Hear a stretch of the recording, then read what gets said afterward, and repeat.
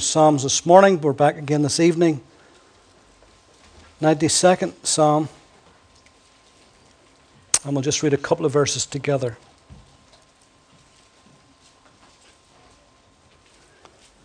Verse 12 and following.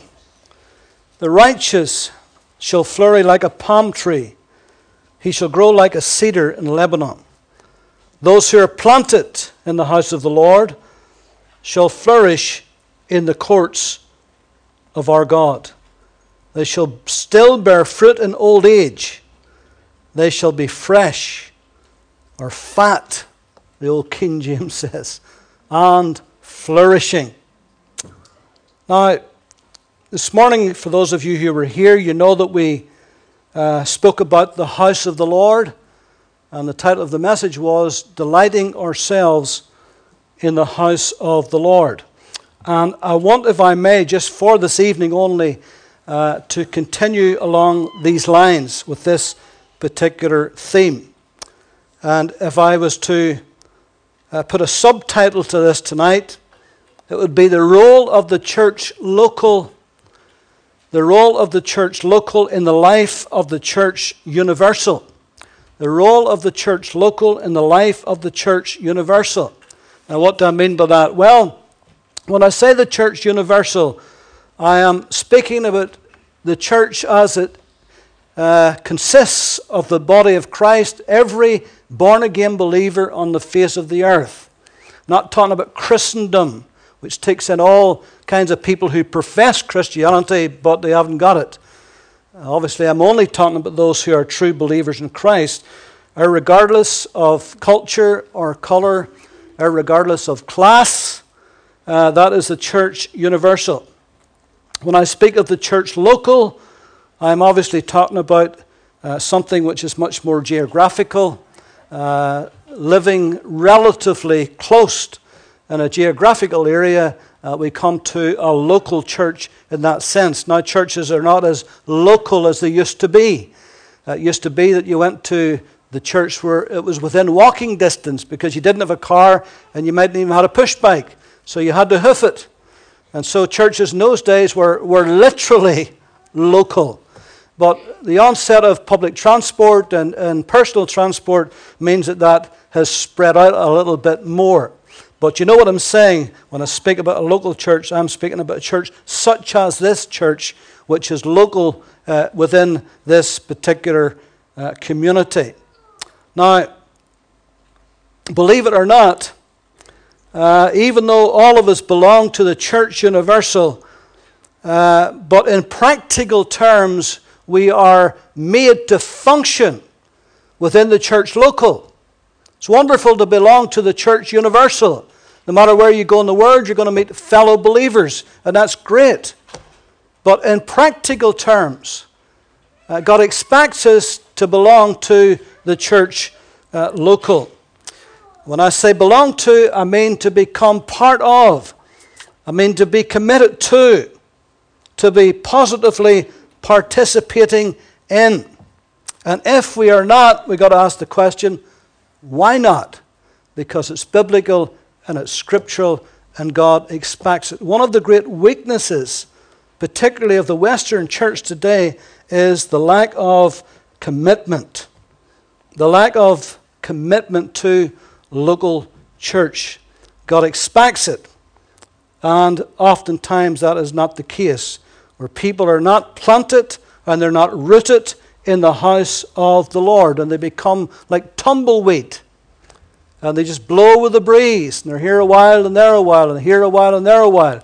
And I can understand, of course, if somebody is between churches, for whatever reason they felt that they had to leave a particular church, maybe God was leading them some other direction, I don't know, but they left in the right frame of mind and they left in the right way, and they're looking for a church where they can plant themselves. That's fine. Sometimes it takes a little while to find such a place. However, if that goes on and goes on and goes on and goes on, then there's something wrong, because God expects us to be planted and rooted and grounded in the house of the Lord. We saw this morning how much David loved the house of the Lord. And we read such scriptures as, one thing I've desired of the Lord, that will I seek, that I may dwell in the house of the Lord all the days of my life. He said, Lord, I have loved the habitation of your house and the place where your glory dwells. How lovely are your tabernacles, O Lord of hosts. My soul longs, yes, even faints for the courts of the Lord. Blessed are those who dwell in your house, for they will still be praising you. A day in your courts is better than 1,000 elsewhere. I'd rather be a doorkeeper in the house of my God than to dwell in the tents of wickedness. And so we know that the psalmist, as we explained this morning, had a tremendous thirst and desire to be in the house of the Lord. Jesus himself loved the house of the Lord. In John chapter 2, it gives us a little insight into this.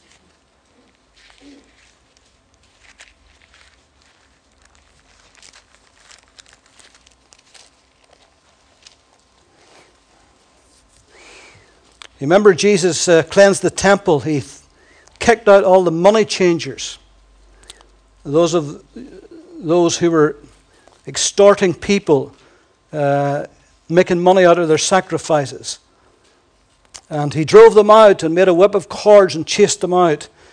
And verse 17, then his disciples remembered that it was written, zeal for your house has eaten me up. Zeal for your house has eaten me up. When Jesus saw what they were doing to God's house that should have been a house of prayer, he was so angry. Righteous indignation rose up within him, and he drove them out. And the disciples had never ever seen him like that before. And then they remembered the scripture. It's because of his zeal for the house of the Lord. In Luke chapter 4,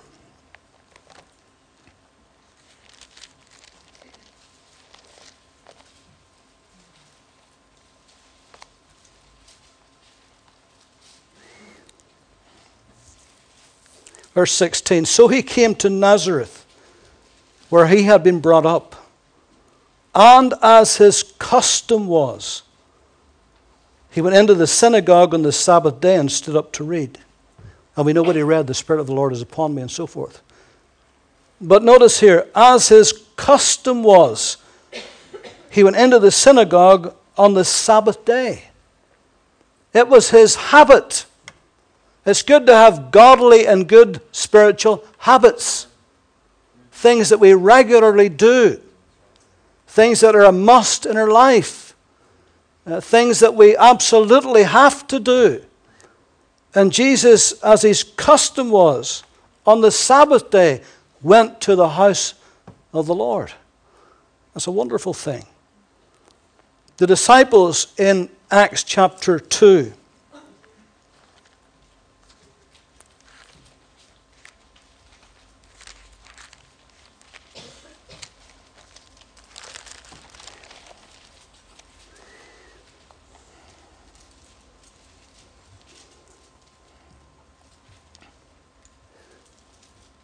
in verse 42, this was after the 3,000 had got saved. Well, verse 41, then those who were gladly received his word were baptized, and that day about 3,000 souls were added to them. And they continued steadfastly in the apostles' doctrine and fellowship, in breaking of bread and in prayers. Verse 46, so continuing daily with one accord in the temple, and breaking bread from house to house, they ate their food with gladness and simplicity of heart, praising God and having favor with all the people. The Lord added to the church daily those who were being saved. And so there's a pattern here. And when you look at the New Testament pattern, you'll see that God had raised up the church. And he had raised up places where the church met, because we are the church, where the church met, and they did it regularly. And they loved the fellowship of the saints. And they loved to worship God corporately together. Now notice what it said in our Psalm 92. Those who are planted in the house of the Lord shall flourish in the courts of our God. Planted implies stickability. Planted implies giving everything you've got in terms of your time, your talent, even your tithes. Planted means that you are grounded, that your 2 feet are firmly planted in the house of the Lord. If only the Western church did this, it would be a much stronger church than it is presently today. But we struggle. It seems to be there's so many other things that attracts us and distracts us and causes us to wander, or take it or leave it. There seems to be a prevailing attitude, well, if I don't come this week, and if I don't come this month, or don't come in the next 6 months, well, when I come back, it'll still be there. That seems to be an attitude. It's not a biblical one, it's not a godly one, but oftentimes that's the way that it happens. Those who are planted in the house of the Lord, this implies being grounded. Now, if you read through the epistles, particularly of Paul, you'll discover there's 2 words particularly that Paul keeps saying in his letters to the churches and to the church leaders. One is established and the other is steadfast. He was a stickler for this. In Colossians 2 and 7, it speaks about being rooted and built up and established in the faith. Ephesians 3:17. Being rooted and grounded in love. 1 Thessalonians 3:13, established in holiness. 2 Thessalonians 2:17, established in every good work and every good word. Hebrews 13:9, established in grace. That was Paul's underlying teaching to the churches and to church leaders and to the saints of the church, to be established, to be grounded, and to be steadfast. 1 Corinthians 15:58, be you steadfast, unmovable, always abounding in the work of the Lord. 1 Peter 5:9 speaks about being steadfast in the faith. Writer to the Hebrews, chapter 3:14, being steadfast in confidence. Philippians 1:27, steadfast in one spirit. Galatians 5:1, steadfast in the liberty that Christ has set us free in. And so you don't have to read very far in the epistles of Paul to see that underlying all that he taught was this business of being rooted and being grounded and being steadfast and being strong and being planted in the house of the Lord. And that is the pattern. Would to God that we understood that this is God's pattern. Many of you do, of course, thank God for that. Some of you have been planted here a long, long, long time. Planted implies expected growth. Those that are planted in the house of the Lord shall flourish. If you have been planted in the good soil of God's house, and you've been watered by the pure water of the Word, and you've been basking in the presence of the Lord, there is nothing sure you will grow spiritually. You will. If you have come here regularly and faithfully and been grounded and planted, if you look back over your life, you will see growth. If we have been doing what we know to do, our lives will grow, and we shall see good growth in our lives. Do you remember the story in Numbers chapter 17? How that there was a rebellion, as it were, against the order that God had given Moses regarding leadership. You remember how Aaron, his brother, had been appointed the high priest? And there was those within the camp of Israel who was saying that was nepotism. It was just Moses just appointing his brother. And this rose to such a pitch that God was highly displeased. And so he set a test for the camp of Israel. And here's what he said. The Lord spoke to Moses, saying, speak to the children of Israel, and get from them a rod from each father's house, all their leaders according to their father's houses, 12 rods. Write each man's name on his rod, and you shall write Aaron's name on the rod of Levi. For there shall be one rod for the head of each father's house, and you shall place them in the tabernacle of meeting before the testimony where I will meet with you. And it shall be that the rod of the man whom I choose will blossom. Thus I will rid myself of the complaints of the children of Israel, which they make against you.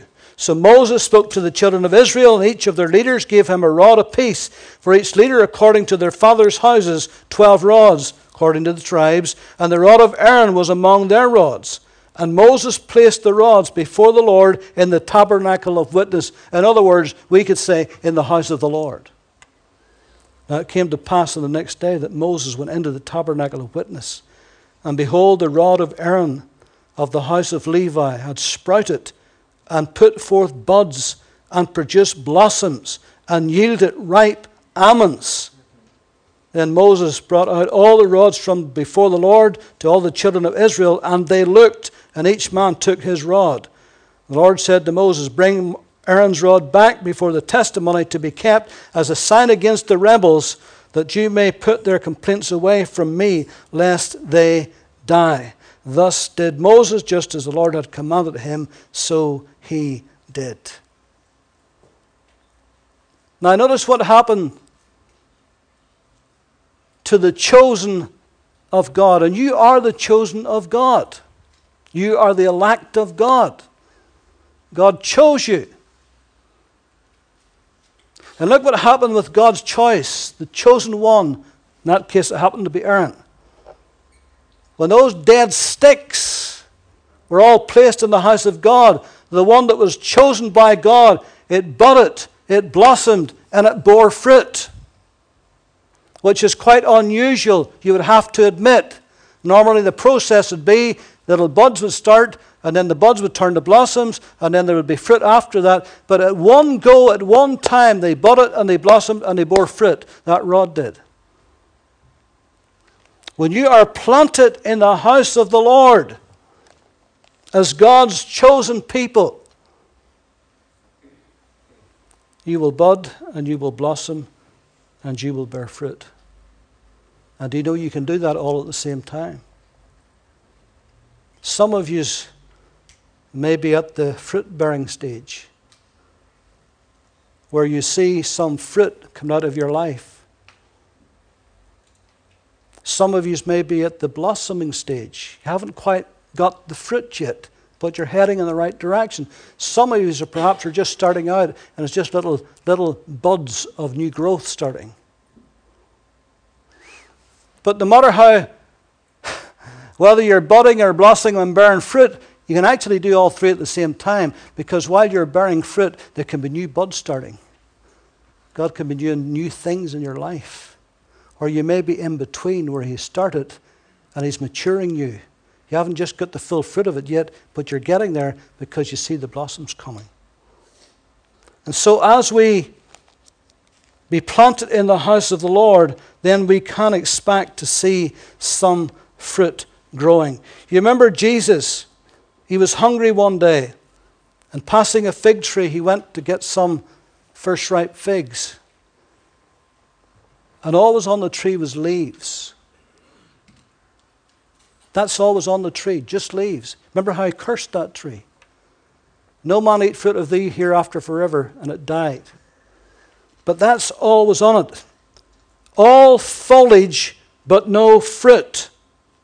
It looked beautiful, looked attractive, but there was nothing growing. It was barren.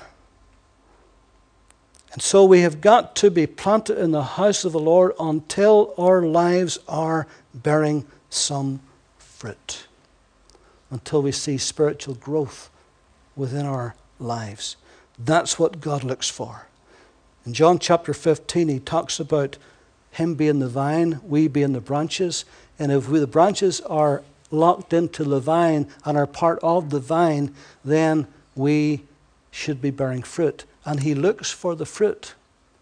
And if He doesn't see any, He'll start pruning to make sure that there's some fruit comes. And He wants our fruit to remain. Those that are planted in the house of the Lord shall flourish in the courts of our God. Those that are planted in the house of the Lord, that's inside. That's to do with our worship. That's vertical. But we shall flourish in the courts of our God. That's to do with our witness and our works. That's horizontal. And so as we grow in the house of the Lord, as we mature in the house of the Lord, as we begin to bear fruit in the house of the Lord, then it's got to be taken out there. It's got to be taken beyond the house of the Lord into the courts. Sally and I was in Seville, in Spain, just last year, the year before, I forget which, but it was just a short time ago. I always wanted to go to Seville if I was in Spain. Heard it was a beautiful city, and it was and is a beautiful city. Very historic city. And they've got a very large cathedral there. And outside the cathedral, in the courtyard, there's fruit growing, there's fruit trees. I think it was lemons, might have been oranges, one or the other. And that was what it was like in Bible days. Around the temple precincts and the surrounding areas, fruit would be grown. Shady areas where people could stand. So this speaks to us of a growth that's not just internally, but that is external, that goes out. Planted inside, that's in the house. Flourishing outside, that's the courts. Planted inside, that's Godward. Flourishing outside, that's manward. Planted inside, that's worshipping. Flourishing outside, that's witnessing. And so we need both. And part of the reason why God wants us to be planted in the house of the Lord is so that we are trained and we are made mature and more knowledgeable in things of God, so that we take that out there. And this is why both Johnnies actually, are taking classes. Johnny and Tessa's taking one right now, the witness workshops, and Johnny Brady and Jason Dick was doing the one, the Christianity Explored, which they may do again.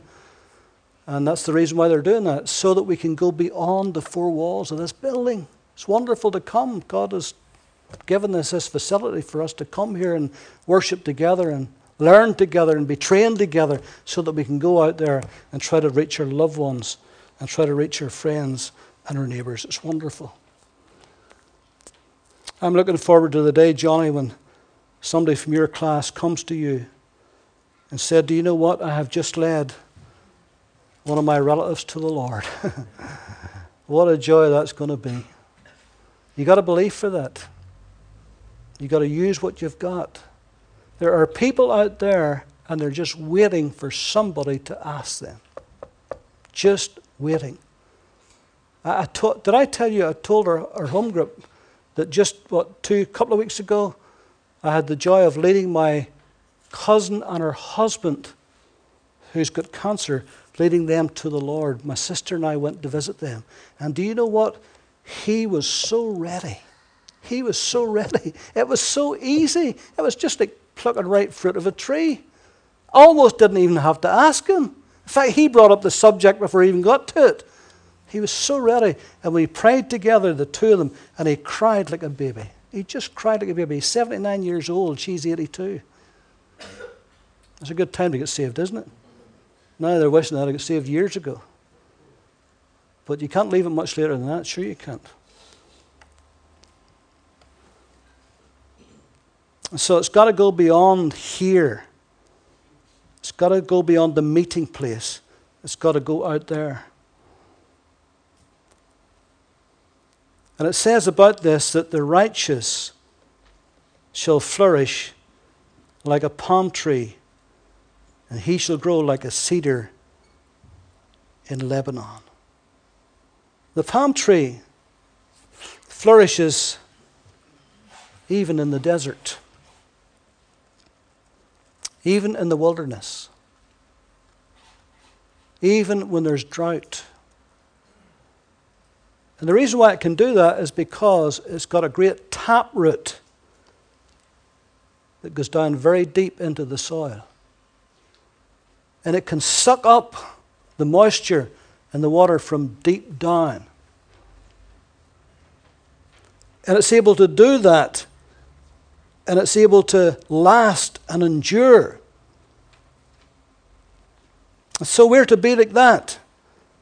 We need to have a root system that goes down deep in our lives. Because sometimes we'll be facing drought situations around us. And we have to dig in deep and draw up for ourselves. Nobody's going to come along with big hose and hose us down. So we've got to go deep. Deep in Christ and deep in the things of God. And be able to flourish. The cedar tree. It flourishes in the hard places. On the hilly places. On the mountainsides. And they're great trees, the cedar trees. And they have a wonderful grain, wonderful character. Solomon, when he's making the great temple, he furnished it with cedar, because beautiful grain. It's a lovely wood to work with. And God wants us to have character and to have good grain. He wants us to be able to be worked well. And so the cedar tree will grow in the mountain places, in the hard places, in the steep places, in the rocky places, in the stormy places. The great giant redwoods in California, they can grow to 300 feet tall. That's big, isn't it? 300 feet. Some of them are 2,500 years old. Now you would think that trees like that would have a great massive root system, but actually they don't, strangely enough. But what they do have is their roots intertwine with others around it. All the root systems intertwine. And that's what gives them all strength together. That's what keeps them strong and growing upright. So all these things speak to us about our growth in Christ. It says that they shall bear fruit in their old age, and they shall be fresh and flourishing. The dates of the palm get sweeter the older the palm gets.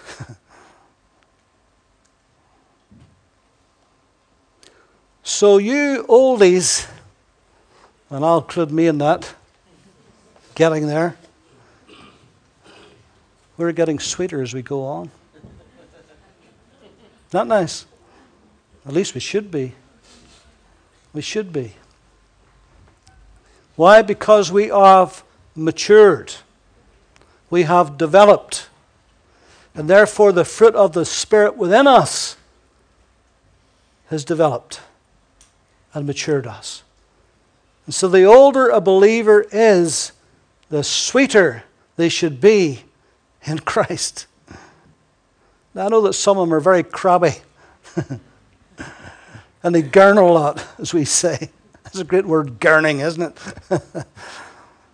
But that ought not to be the way. We ought to be sweeter as we go on. And they can produce much fruit, actually. Some palm trees can live a long, long, long time and can produce much, much fruit. Now, whenever you're older, you mightn't have the same energy.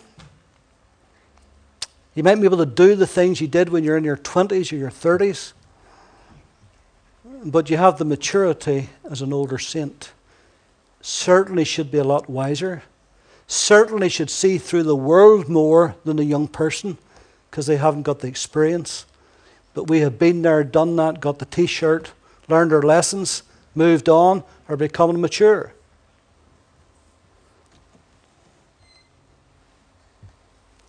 It said they would be fresh or fat and flourishing. Those great cedars are so stout. They're fat and they're flourishing and they're strong. Isn't it great when you meet a dear old saint and they still love the Lord as much as they ever did? In fact, they love the Lord more. And they're stronger and they're much more mature. And even though their physical body is decaying, but yet their inner man is going stronger every day. And that's the way that it's supposed to be. And that's what the house of the Lord is supposed to do for us. There's a purpose why God wants us to meet in the house of the Lord, and that's just some of it. There's a purpose for it. Let me just read you this. We're going to close, but let me just read you this. Dr. Charles McCoy never married. He devoted his years instead to pastoring a church and pursuing a plethora of educational goals. At age 72, when his denomination required that he retire from ministry, he reluctantly left his Baptist pulpit in Oyster Bay, New York. He wasn't sure what to do with himself. Over the years, he had accumulated 7 different college degrees, but now they all seemed so futile. He said, I just lie on my bed thinking that my life's over, and I haven't really done anything yet. I've been pastor of this church for so many years, and nobody really wants me much, and what have I done for Christ? I spent an awful lot of time working for degrees, but I haven't won very many people to the Lord. But just about a week after his retirement, he met a missionary who abruptly invited him to come to India to preach. Dr. McCoy deferred, citing his age. He had never been overseas. He had never even traveled across America, had never flown a plane, so he couldn't imagine traveling to India. Furthermore, he didn't have the money. However, the thought nagged at him. And so white-haired old Dr. Charles McCoy announced that he was going to India. He sold his car and a few possessions, and he bought a one-way plane ticket. By yourself? Asked his horrified friends. To India? By yourself? What if you fall ill? What if you should die in India? Well, it's just as close to heaven from there as it is from here, he replied. He arrived in Bombay with his wallet, his Bible, and his passport, all of which were promptly stolen by pickpockets. He was left with only the clothes on his back and the address of some missionaries that he had clipped from a magazine. The man who originally invited him remained in America. And when he showed up on the missionary's doorstep, they weren't sure what to do with him. So after a day or so, McCoy declared he was going to visit the mayor of Bombay. Don't waste your time, advised his new friends. So after several years of trying, they had never been able to see the mayor. McCoy prayed about it, and he went anyway. He presented his calling card to the receptionist, and she looked at it carefully, then disappeared through a door. Returning, she told him to come back at 3 o'clock. McCoy returned that afternoon to find a reception in his honor attended by the most important civic leaders in Bombay. It seems that the city fathers had been greatly impressed by McCoy's tall frame. He was 6'4", his distinguished white hair, and especially by the long string of degrees after his name and his calling card. He is a very important man, they thought. Perhaps even a representative of the President of the United States. Dr. McCoy spoke for half an hour, giving his testimony about Jesus Christ. And at the end, he was politely applauded by the assembled crowd.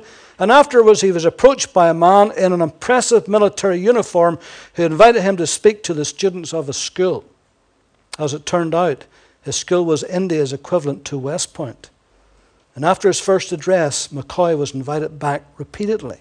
Invitations soon poured in from all over India, and he began an itinerant ministry of preaching the gospel. In Calcutta, he started a Chinese church. He was asked to do the same in Hong Kong. He was invited to Egypt and the Middle East, traveling everywhere on a shoestring, but with the energy that he seldom had ever felt before. His evangelistic ministry now stretched to 16 years, and at age 88, he again found himself in India, in Calcutta, almost finished. His host dropped him off at the Grand Hotel, and as he stepped from the car, he said, "You know, I'm speaking tonight at the YMCA. I have a time for a cup of tea and a bit of rest. I don't want to be late for the meeting." So he ducked into his hotel, took the elevator to his floor, and suddenly the Lord called him home. It was just as close to heaven from India as he had said, as from America.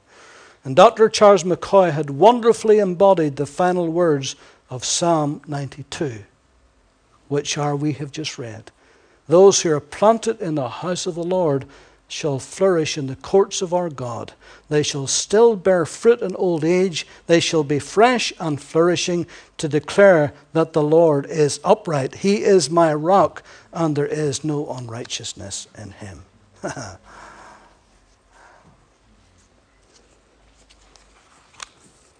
Are you planted in the house of the Lord?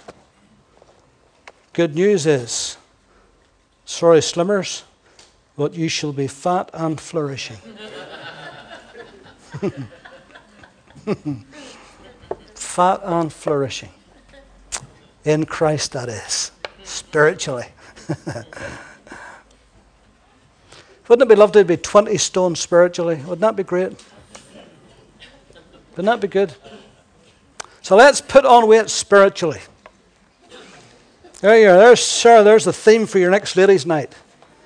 Put on weight. Kathy will get weight off you physically. Sarah will get weight on you spiritually. There's a good deal, isn't it? You can do it all on the same night. Glory to God. Amen. Let's pray.